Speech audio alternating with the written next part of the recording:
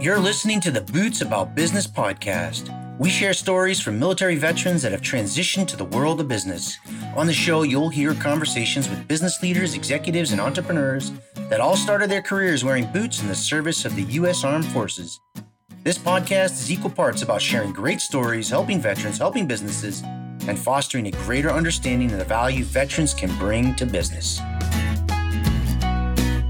And welcome everybody to episode number 9 of the Boots About Business podcast. I am your host, Frank Strong, and here with us today is Steve and Patty Shoemaker. Hello. They each served in the U.S. Army where they met and eventually married, and that partnership would extend beyond marriage. As the pair went into business together and opened up a law firm. And today we're going to talk about that journey on the show and how their service to country has helped them to business. So Steve and Patty, welcome to the show. Thank you for having us. Okay, as true to form, we always get right down to business and ask why you joined the service. Patty, we'll go with you first. We've had a lot of West Point grads on the show already. What made you want to go to West Point? You know, I don't have a big fancy story. I grew up in Nebraska on a farm. I had 13 people in my graduating high school class, and frankly, I just wanted to get out of Dodge. Interesting. It's a pretty good answer. It's truthful. Yeah, I like that. Is Steve your Crimson Tide graduate? What caused you to? You know, mine's more complicated than that. I always had positive role models in my family that had been in the military, like my grandfather. And I came real close to enlisting in the Army right out of high school, but then ended up getting a track scholarship at the last minute. Ran for about a year in college and realized that I was good, but I wasn't going to the Olympics. And I switched over to an Army ROTC scholarship. And frankly, I had no visions of serving for very long, but I ran into some real positive role models in college and in my first assignment that kind of changed that. Mm-hmm. Excellent.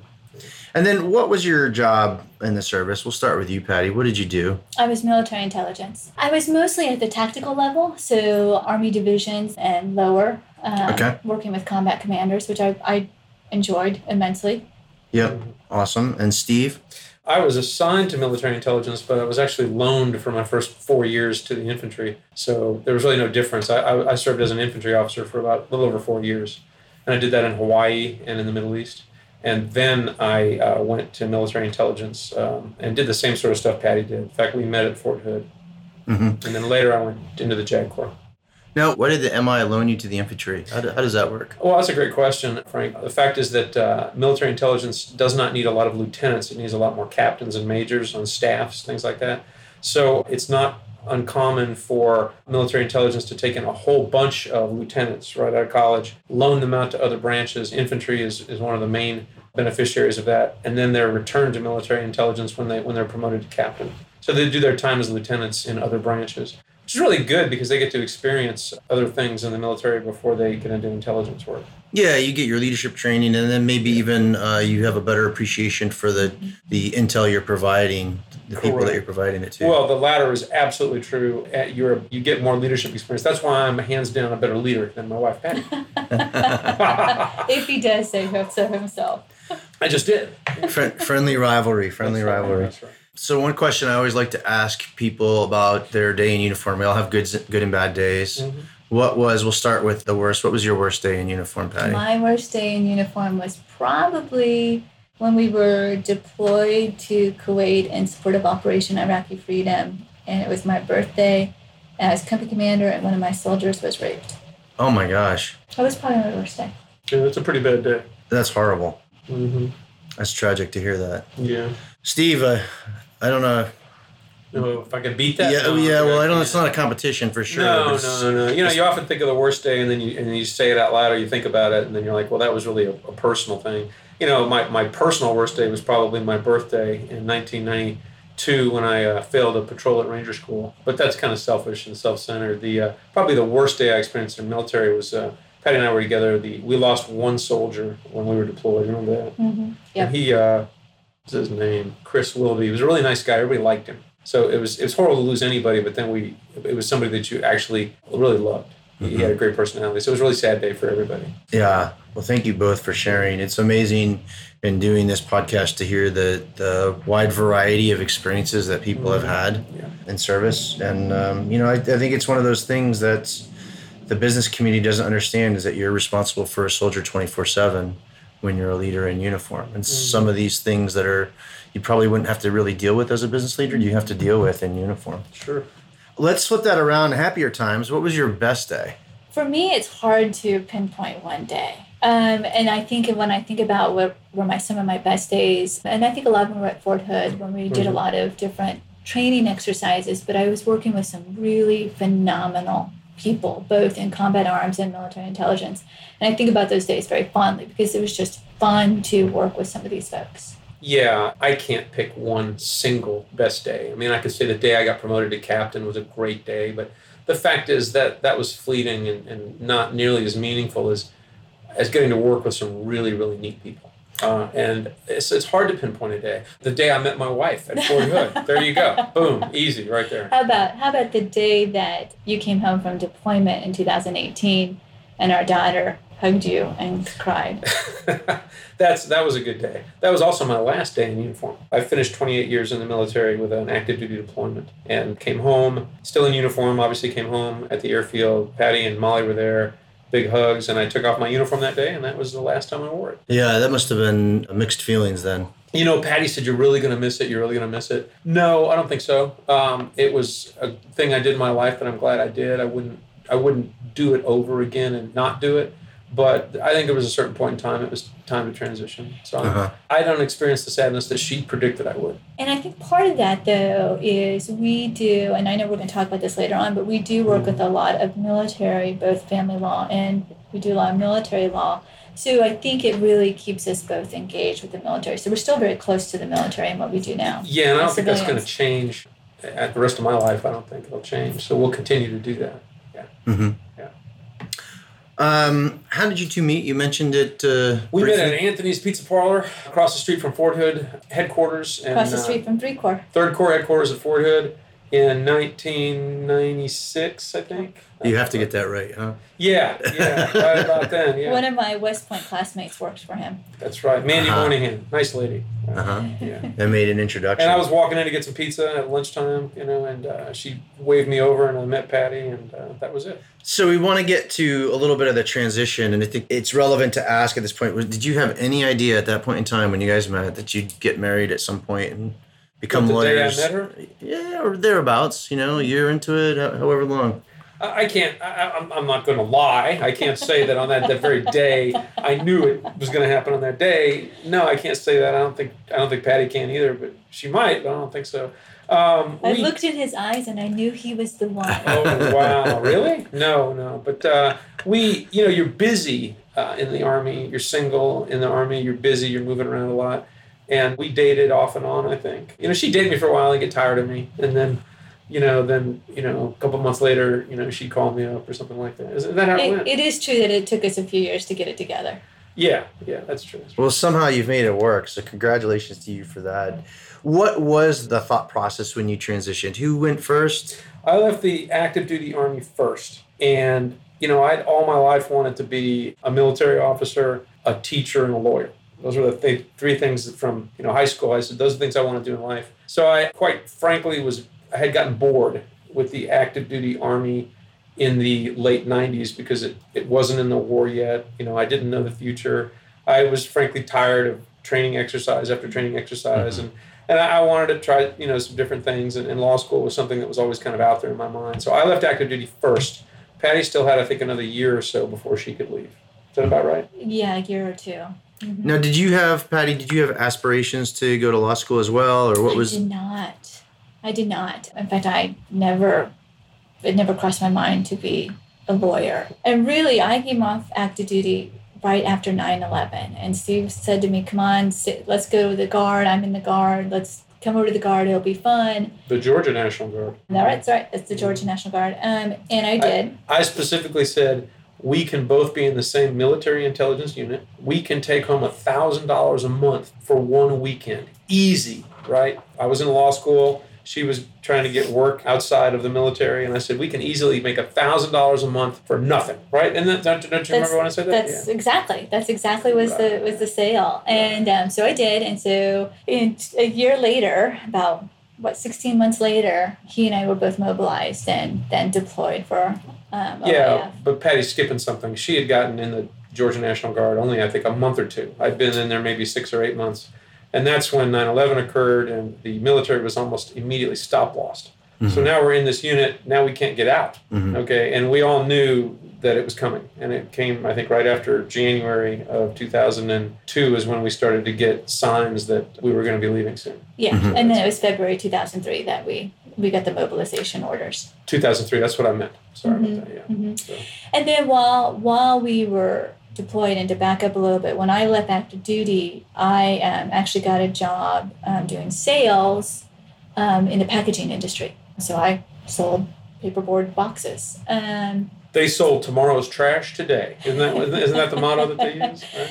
And so while we were deployed, I started thinking about, what was I going to do in the future? Because I was in a very mature industry, not a lot of growth opportunity. Right. And so I actually took the LSAT while we were deployed. I took it at the Education Center at Camp Doha. Yeah, but Kuwait. wasn't there a story about a soldier that you were advocating for that motivated you to want to become a lawyer? He had some sort of a... it was a USERRA issue. Yeah, an employment problem back home. He was a teacher, wasn't he? And wasn't that the turning point for you that made you decide you wanted to help people? It made me start thinking about that.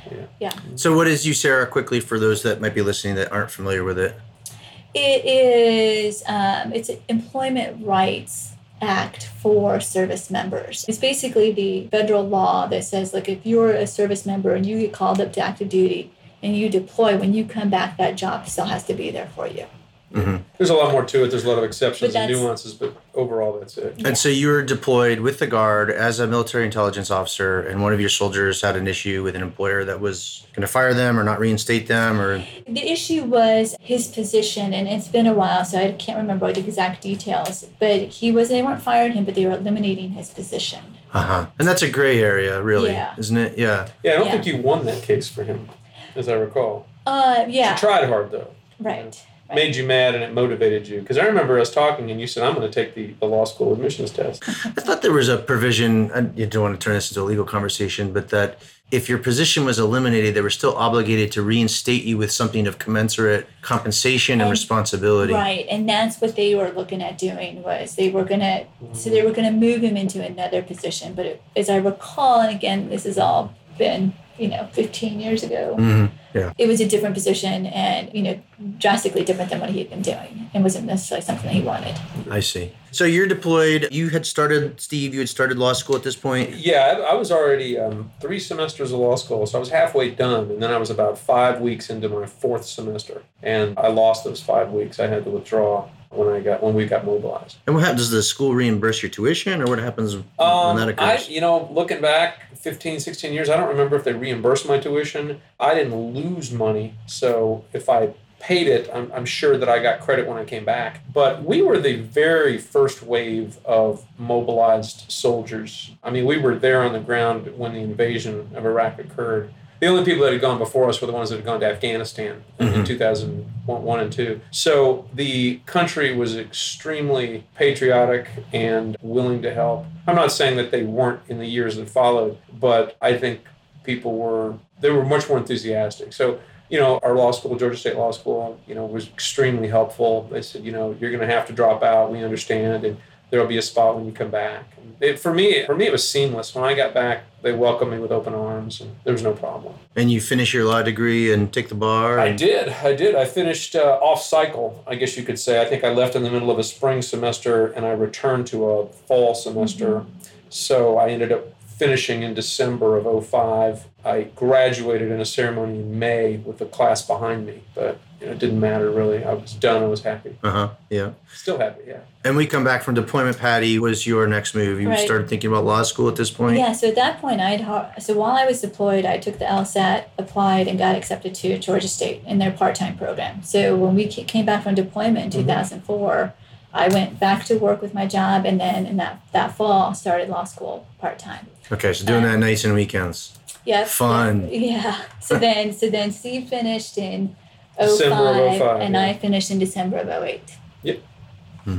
That's it. And then how did your firm come together now? You've had this firm for how many years? A while now. What happened initially is I went to law school to be a prosecutor, and I got a job in prosecution coming out of law school. And after about a year there, I wasn't really thrilled with it. Okay. Prosecution itself, I still like, and was probably open to moving to another county office. But I think Patty kind of suggested that, hey, you're probably not going to do that for very long, so why do it again? We had a neighbor across the street that had a mature practice, and we had just been casual friends and neighbors, and she had persuaded me to join her, so I did. Initially just as her assistant, and then they quickly stood me up as my own law practice. Then Patty came along, and we ended up buying their building and their practice, and they retired. The transition, though, was pretty interesting because the woman that I worked for did nothing but high-end, high-dollar divorce work, okay, which is only a small segment of all family law, okay.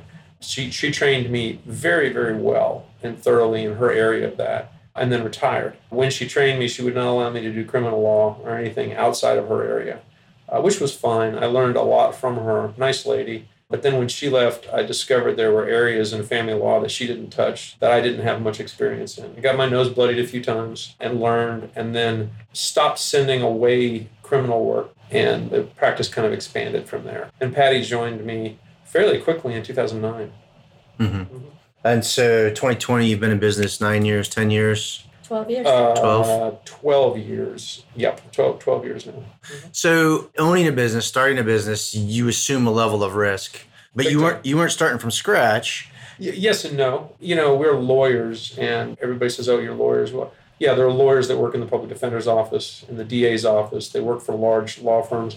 But we're a smaller operation, or at least we started that way. So we're lawyers and business people. We inherited and bought an office, a physical space, mostly with everything in it. But we had to redesign things, update things. I would say that this practice is maybe 40% what it was when we came in. Is that fair, Patty? I'm not sure it's even that much. You think it's changed that much?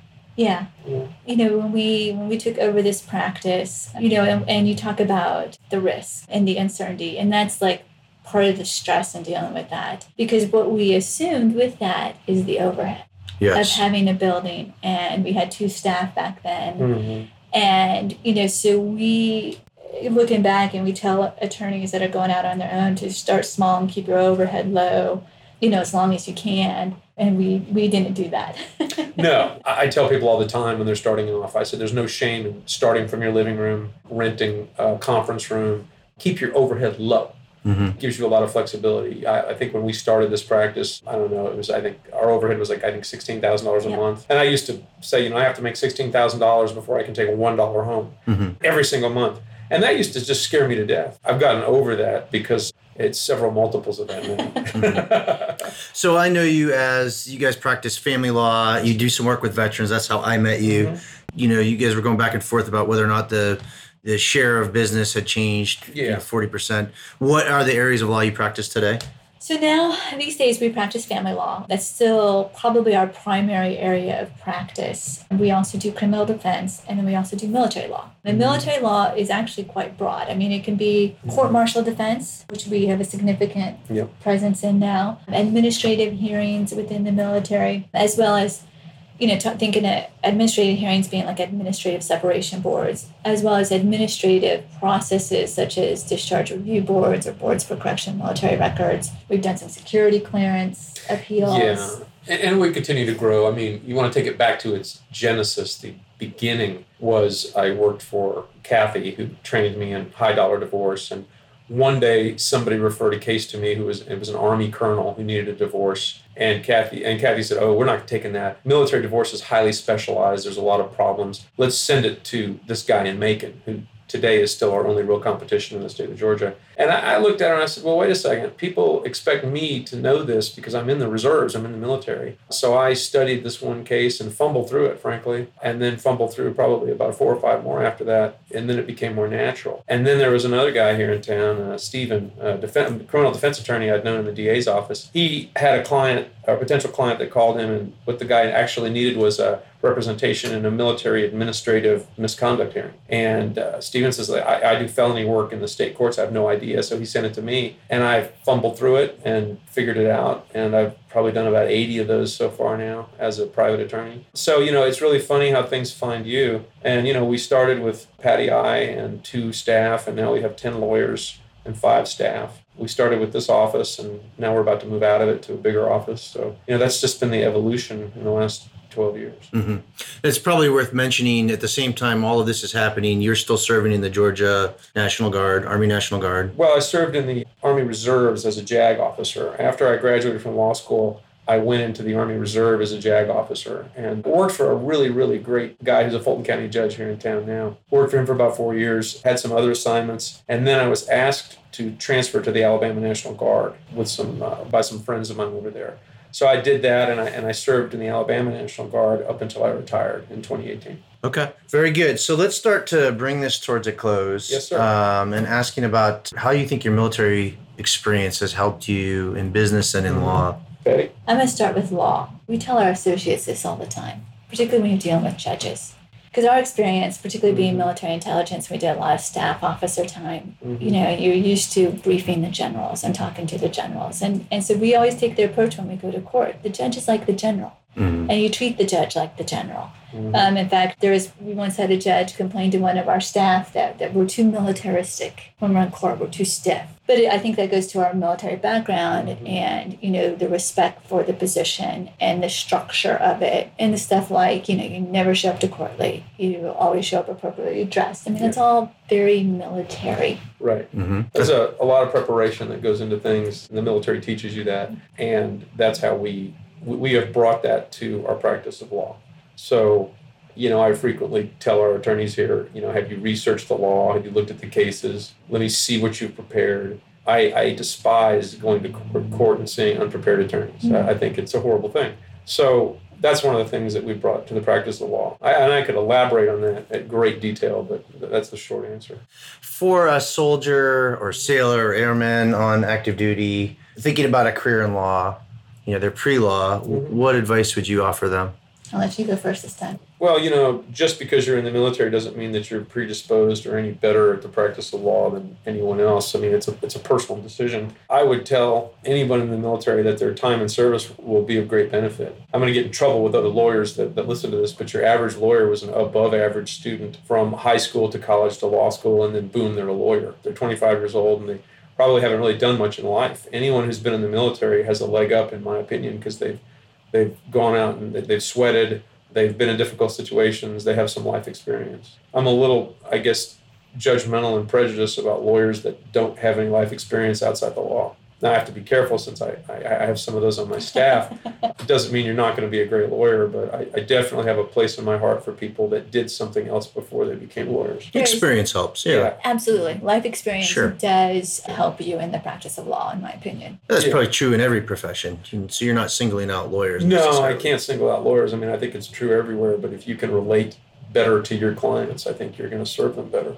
Makes a lot of sense. Yeah. Anything to add, Patty? On the business side, I think the planning aspect and the management and structure aspect of it from the military, looking at it, and I think some of my attorneys make fun of me, but, we sit down and we have planning meetings, where are we going to be in a year? Where are we going to be in 3 to 5 years? Where are we going to be 10 years? And that's certainly a throwback to the military. Those predictions are never accurate, but they at least get you thinking about what you're doing. Right. Yeah, and I mean, that's true in the military, too. They lay plans down, and it goes out the window the next month, right? Sure, oh, sure. Absolutely. Division comes down with some new request, and you're off to the races. That's right. What about for somebody that's serving in the JAG Corps? Goes to law school, gets in the military, is a JAG officer, or perhaps a paralegal in the military, is thinking about leaving the service. Would your advice change? Do you have different advice for them? No, not at all. I think private industry really values attorneys that start off in the JAG Corps. I caution JAG attorneys a lot of times, though. They think because they've had great success in the military that success is going to be instantly respected when they leave. No, you have to leave and learn new things. And, I warn them about that. But it's great experience. Absolutely great experience. Mm-hmm. Anything to add, Patty? No? No, I'll have to defer to Steve because I was not a JAG. So if we flip this around and look at this from the hiring manager's perspective, in this case, law firm partners, whether they're looking at associates or paralegal, office staff for that matter, right? The business of law has really exploded in the last 10 years or so. What advice would you offer them about hiring staff or attorneys with military service? Oh, absolutely. I think country and private industry have realized that young people coming out of the military have great experience. They're highly screened. They almost never have criminal records. They've met a lot of stringent standards. I think hiring someone with military experience is a great benefit. Yeah. Absolutely. We've done it. Yeah. Mm-hmm. Yeah, and I think military experience is a bonus when you see that on a resume, because there's a certain expectation of, and this sounds terrible, but it is true. There's an expectation of, okay, they are going to show up to work. They're going to show up to work on time. Mm-hmm. There's already kind of this fundamental basic expectation that you have with somebody that has the military background. Mm-hmm. True. Excellent. Well, that's about all I have. Is there anything that you guys would add to this? Anything you want to add, Pat? You get the last word. I know. Oh my gosh. And I usually would take advantage of this, and I have nothing. Nothing? Are you say go Army or anything like that? Go Army, beat Navy. Yeah. It's been a really interesting conversation. Thank you for your service. Thank you for coming on the show and sharing your experiences. We'll talk to you again soon. Well, thanks for having us. We enjoyed it. Thanks, Frank. Thank you for listening to the Boots About Business podcast. Please know you can subscribe to this podcast wherever you catch your podcasts. And while you are there, won't you leave us a nice review? It'll help the show and in turn help other veterans. Finally, if you know someone that's a veteran in business or is an entrepreneur with a story to share, hit us up using the contact form on the show's website. That's bootsaboutbusiness.com. That's all one word, bootsaboutbusiness.com. Until next time, I am your host, Frank Strong, out here.